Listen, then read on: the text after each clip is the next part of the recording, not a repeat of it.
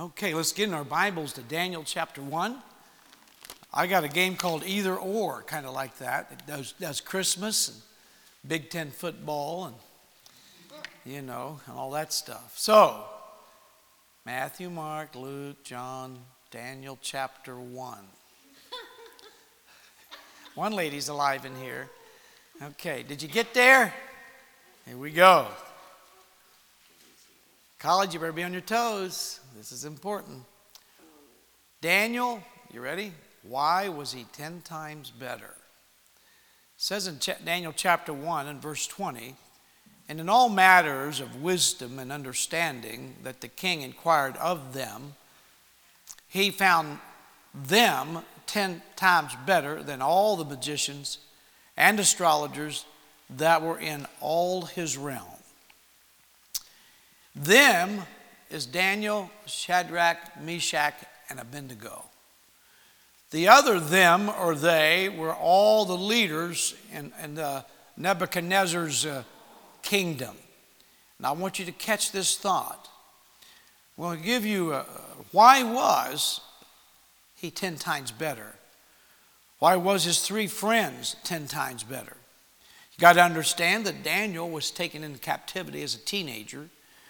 God let Nebuchadnezzar destroy Jerusalem and take everybody out, kill the parents, and take the kids between the ages of 12 and 16 on a caravan back to Babylon. And those that were of the princely group, that was the ones that had a little class to them, they'd already been educated to a point. He was going to put them on a weight program for 3 years. They'd been in a famine. They'd been beat up and whipped. They'd kill all the older ones because there's no way you can manipulate an adult like you can a teenager. The younger a teenager is, the less memories he has of his past. He's more pliable. You can tell him things to do, he'll do it, and he'll learn to get along. Adults, older they get, are very hard to handle. I don't know if you knew that or not. We become very set in our ways like an old dog, okay? You ever hear that term? You can't teach old dogs new tricks, but you can teach new dogs old tricks, all right? One of the tricks Nebuchadnezzar is going to use is change their names, change their identity, change their dress, change their haircuts, change their diets. And when the order came down, the Bible says in chapter 1, verse 4, it says, children in whom was no blemish, but well-favored and skillful in all wisdom and cunning in knowledge and understanding science. They'd been taught already. They didn't take the ones that couldn't do their math. They didn't take the ones that couldn't do their sciences. They didn't take the ones that were lazy. They took the ones that had a gear in them. And such had ability in them to stand in the king's palace, in whom they might teach the learning and the tongue of the Chaldeans. They had to learn the language, and they learned it really quick. And so come the time to fatten them up. There's thousands of them there, prisoners. And each of the king's chamberlains or lieutenants that worked under him was given these 4 Jews plus others. And this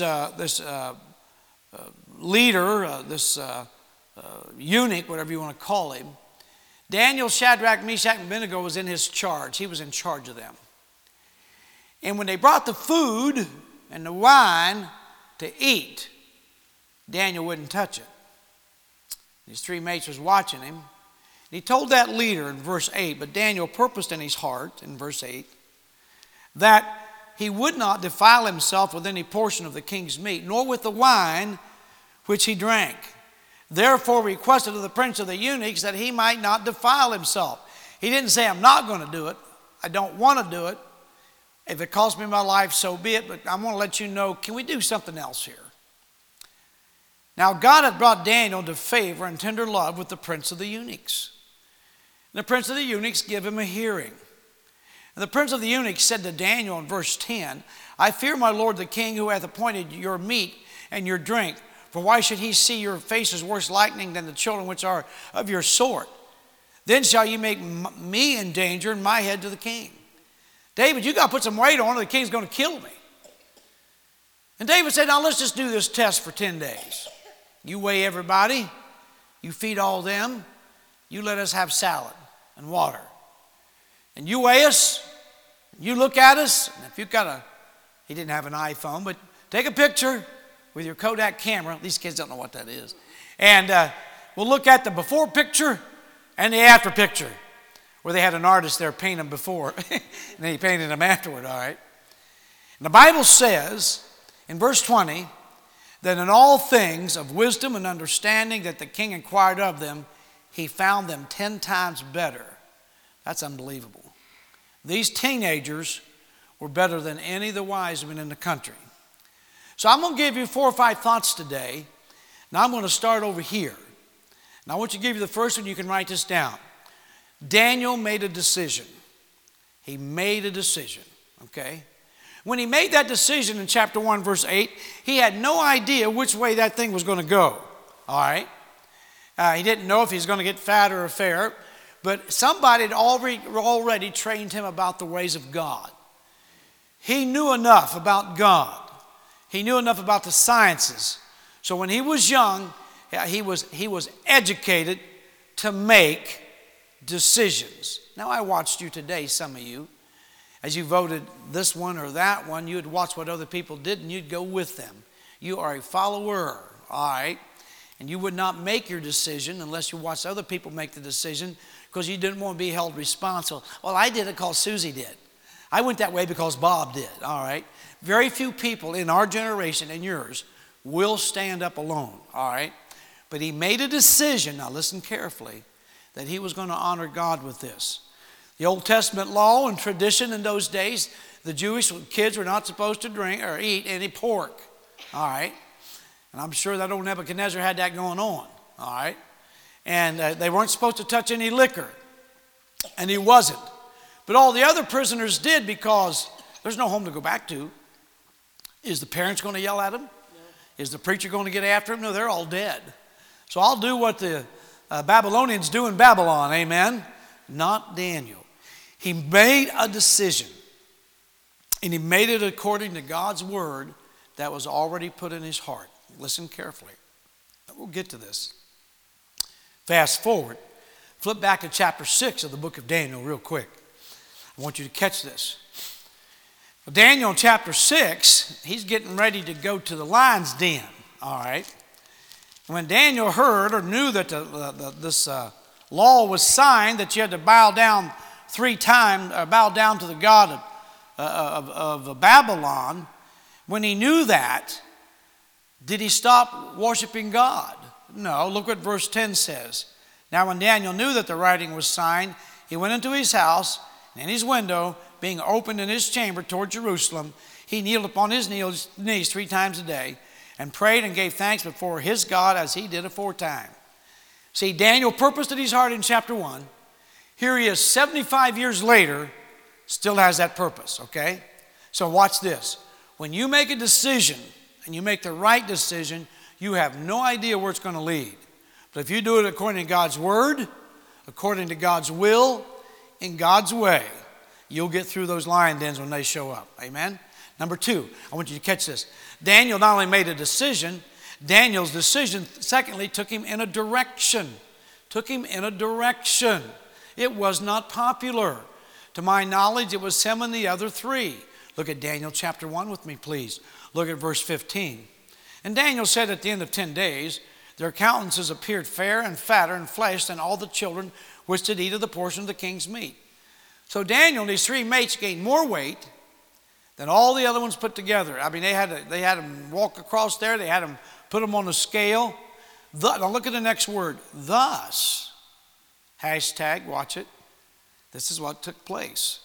Melzar, that eunuch, took away the portion of their meat because he saw they weren't going to touch it and they weren't going to eat it.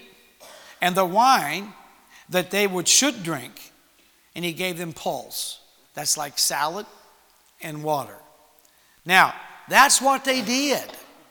Now, at the end of their schooling, not after only the 10 days, but at the end of their schooling, can you see them already going in a direction? When the weight contest started, they were skinny as anybody else. When the program was started, there was as smart as or as dumb as anybody else. They're all on the same keel, same level. But when they were done, the decision they made there took them in this direction that was not popular.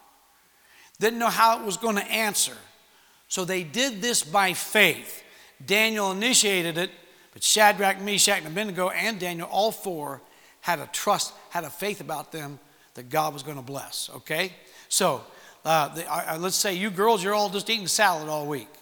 And all the boys behind you is eating steak all week long, and chicken, and pork. And you're just eating salad and drinking water, and they're drinking Pepsi and Coke and Diet Coke and milkshakes and blueberry Pop-Tarts and all that stuff. The boys should be much heavier, should be looking stronger. But at the end of those days, Daniel made a decision that took him in a direction. He didn't know he was getting fatter. He didn't know he was getting smarter yet. But he made a decision by faith that took him in a direction. Now, young people, listen. You need to live by God's word. You can hide that word in your heart, that I might not sin against thee. If you hide it in your heart and you listen to the Holy Spirit, you hide it in your thought process, when that devil does show up, hey, touch the fruit. When that devil does show up, Samson, get the haircut. When that devil does show up, David, take a second look. When that devil does show up, hey, prodigal son. Hey, when that devil does show up, Ananias is a fire, go ahead and lie. When that devil shows up, John or Mark, stop the ministry. When he does shows up, when the test does come, the decision you make will always take you in the right direction for God. I didn't say the best direction for you, but the right direction for God. So far, so good? So you make a decision, it takes you in a direction. Here's the third thing. I've got 5 of these, but I'm going to give you 3 this morning. It leads to a destination. It leads to a destination. You know, in chapter 1, verse 8, Daniel purposed in his heart. As we go to the end of that destination thing, it says in chapter 1, verse 20, and in all matters of wisdom and understanding. They were smart. They were 10 times better. 10 times better because they trusted God and God's process. Then you look a little bit closer. Look over in chapter 3. Daniel's mates were going to be thrown into the fiery furnace if they did not bow down to the statue there on the plain, that gigantic golden statue. And look at verse 15. And as Nebuchadnezzar gets mad, and he says, you guys won't bow when you hear the music. And he said, and if you don't, I'm going to throw you in that prison.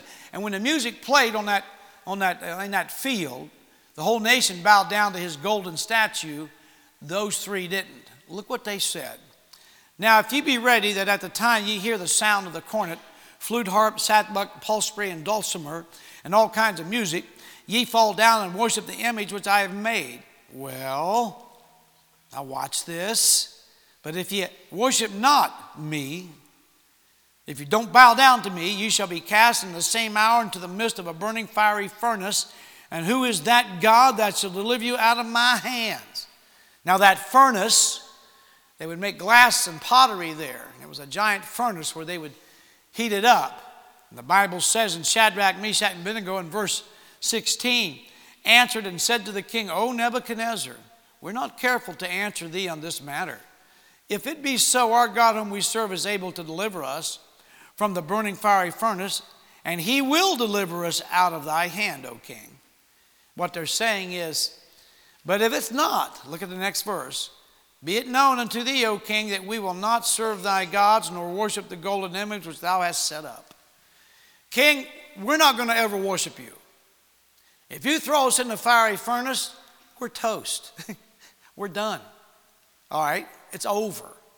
We know we're going to be with the God of heaven. But if we come out the other side, we want you to know the God of heaven done that. We ain't ever going to bow down to you. Now, let you listen to this thought. They made a decision several years before that took him towards a destination. And everything's gone fine. It takes them in a direction. And they get to this destination. They didn't plan this in chapter 1. They didn't plan this in chapter 2. But God let it come upon them. And those 3 young men, we don't know where Daniel was at this time. He might have been out of town or doing other stuff. But he wasn't in this. I think he was out of town, maybe as an ambassador in another country or something. It didn't say, but I'm sure he'd been in there with them. They said, now, king, you live forever. You notice this. We like you, but we're never going to worship your gods. And if you throw us in a fiery furnace, we want everybody to know that we went in there because of the God that's in our heart. He'll take us to heaven. We may die in there physically, all right? If we don't die in there physically, you're all still going to know that God's with us, right? Now, they made a decision, took them in a direction. They never planned this destination. Now, you college kids, and listen real hard about this. Things are going to come up in your life that you cannot adjudicate, you cannot manipulate. The devil's going to tempt you and test you. You're going to be dealt a bad card of old maid, all right? It's not going to be good, all right? It's going to be really bad. And you'll want to quit. You'll want to jump in with the devil's crowd. But I want to tell you, you make a decision there, and that takes you in a direction. Just remain faithful. And I'm telling you, fiery furnaces and lion pits are going to show up. Don't quit. Stiffen that back up a little bit. So no matter what happens, I'm going to go with God on this. And these young men, when they threw them in the fiery furnace, the guards that threw them in there were killed by the heat from that furnace. Pretty hot, huh? And when they got in the furnace, and that old wicked king looked inside the furnace through a hole in the wall, he saw how many people in there. And that fourth one was as a who? The image of the Son of God. I am telling you, decisions you make now will take you in directions. When you get to that destination God has for you, you have to stand strong and true because the testing will come. You know, Daniel, and his thought here, and the last thought today is this destination. He never planned the lion's den. And when he got to the lion's den, would you look at chapter 6, verse 10? When he got in the lion's den, and even that angel that come to shut their mouths had been fighting with the devil. And the bell didn't ring yet. He was a little bit late getting there. He should have showed up the day before. But Daniel didn't flinch. I want you to catch this. The Bible says that now when Daniel knew in verse 10 that the writing was signed, he went down and prayed. And the men in verse 11 that assembled, the 120 some princes, found Daniel praying and making supplication before God. They turned him in. They took him to the king, and the king had a rule, and the king had a law. And so the king had to put him into the lion's den.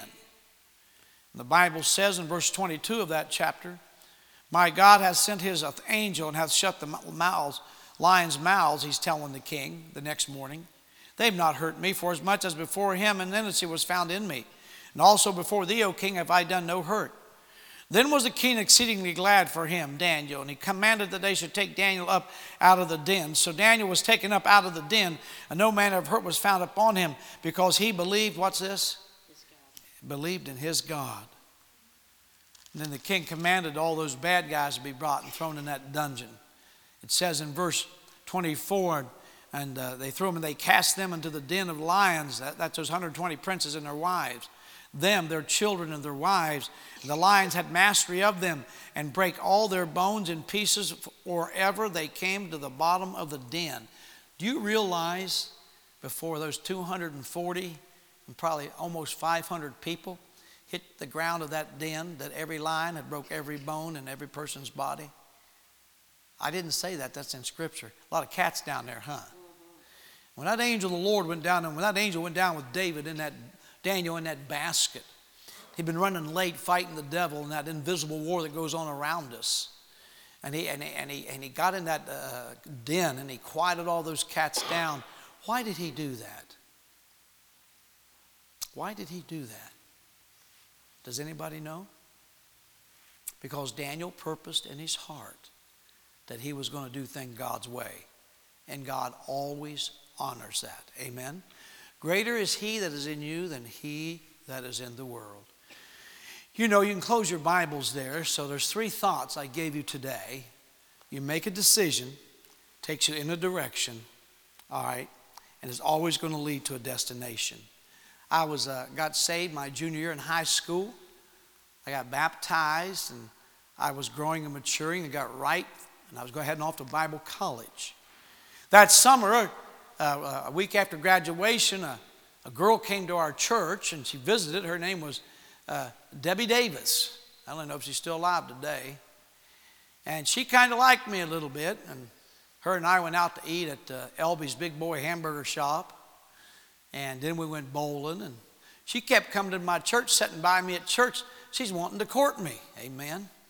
And she wasn't ugly, believe it or not. She weighed less than 500 pounds. Amen. I mean, she wasn't that big. And actually, she was very pretty, all right. And after church one day, she come to eat at our house, and we was walking along a creek there. And she looked at me, and she says, "I think I love you." I said, "Say what?" You know, and she says, "Yeah, I think I love you." Well, that's good.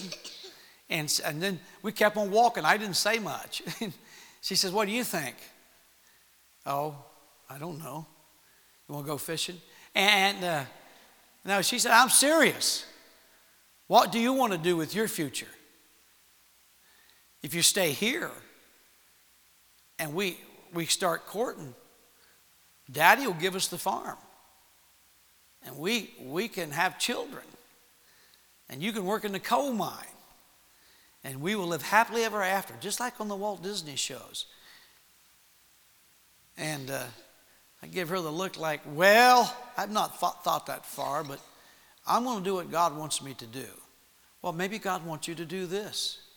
And don't forget, I really love you. Now, I want to tell you something. When you're 18 years old and a girl's the same age and she's chasing you, okay. Now, I wasn't raised from a child as a Christian, amen?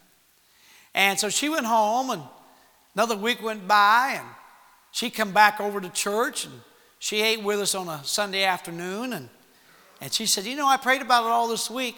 I think it's God's will that you and I get married." Whoa, back up the wagon, lady, you know. I said, "Well, I don't know. I don't know." And she says, "I love you." I said, "Well, I'm going off to Bible college. And I'll give you an answer when I get back." You know. And I went off to college, and there was 3,500 girls in that college, you know, and 3,499 of them wasn't courting. All right. And but I didn't pay much attention to it. I'm going to school, try to keep my head above water, and that Debbie sent me an 8x10 glossy picture of her smiling, and she asked me to tape it. I was on a bunk bed, and she said, "Tape it right above your head so you see me first thing when you get up in the morning, and you see me last thing when you go to bed at night." Man, she's laying it on thick, amen. And the longer I was in college, God began to work on my heart. And I began to have in prayer time, and I began to spend every morning at 5 to 5:45, I would crawl up in a closet, about big as that pew there, or big as that pulpit area, in a room, and it was our prayer room, and I was small enough to slide in there, and I'd pray. And I'd get letters every week from that girl, and I just realized, you know what, God didn't want me to have much to do with her.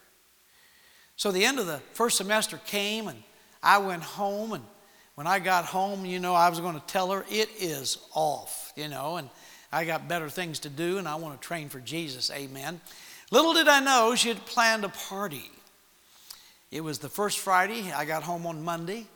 Her parents had a basement about the size of this part of the auditorium, about 40 feet wide, about 80 feet long, fireplace at the end.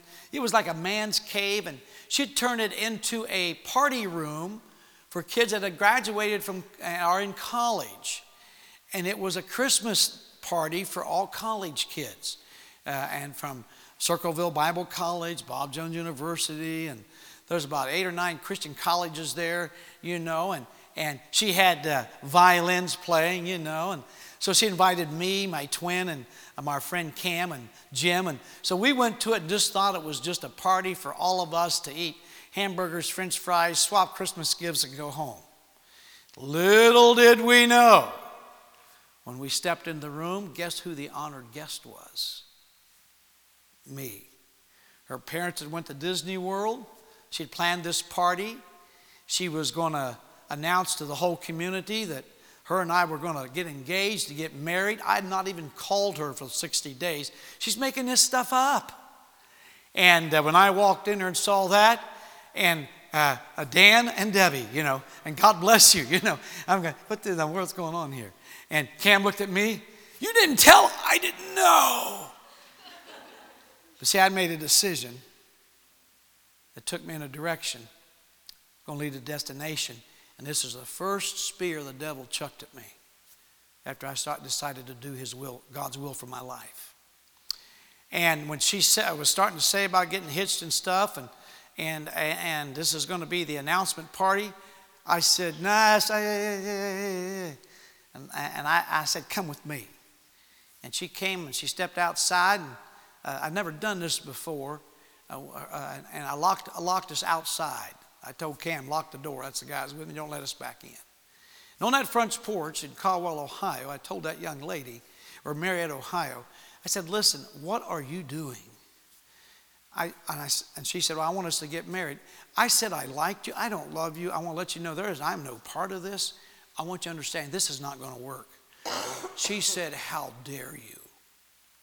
And she started getting mad and kicking snow and throwing her gloves at me. It was cold out there. And she tried to get back in the house and was pounding on the door and screaming. And I told Cam to unlock the door, and he let her back in, and she was just a fuming and a kicking. And she got in there and started making announcements to all the party that the party's over. By that time, I got in a car by myself, and I drove about 2 miles and parked in a parking lot. And I had to answer a question that was in my heart. God, do I do what you want me to do, or do I do what I want to do? Because I think that girl really likes me, and her family's got money, and she's going to get the farm. Maybe it's God's will for me. Now, wait a minute. When I made a decision to do God's way 6 or 8 months before, there was no going back. I said, thank you, Lord, for getting me out of there. Cam, my friend, jumped in the car. We drove home 22 miles, and we rejoiced all the way to the house. We drove in the driveway. We were going into the house, and my mom was on the back in the kitchen in a rocking chair. She knew something was up, and she'd been praying all night that I would do God's will for my life. Isn't that amazing? Now that girl, oh boy, did she ruin that neighborhood for a while. But I was okay with me. 25 years go by, and I am speaking at a church. And she shows up at the church. She's older, grayer, much, much, much balder. And she had some teenage kids with her that were her children. She introduced me to her husband. And after I was done preaching, she looked at me and she said this, with her husband and kids there, aren't you glad you made a decision to do God's will for your life? Because just see where you're at today. And said, see where I'm at today. She said, I want to apologize for being so foolish and so stupid and so backslidden. So kids, let me teach you a lesson today. Do you know why Daniel was 10 times better? He was taught to listen, obey, and respond in a godly way. And he always did what the Lord wanted him to do. That's what L-O-R-D means in my life.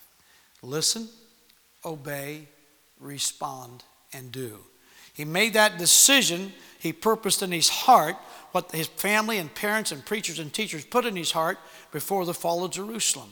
And when he made that decision, it took him in a direction. He had no idea what the answer was going to be, but he not only gained the weight, he became the leader of that nation. Time and time and time again served 3 kings. And at the end of his life, when you think he could prop his feet up in a hammock, come the decree, and he still kept God first. The decree was, don't pray to any other god save the God of Nebuchadnezzar or the God of Babylon. He said, no way, Jose. And he knew the writing was signed. 3 times a day, morning, noon, and evening, he would do his prayers, look toward Jerusalem, and worship God. Amen? And at the end of the day, he was the last man standing, right where God wanted him to be. Isn't that a great story?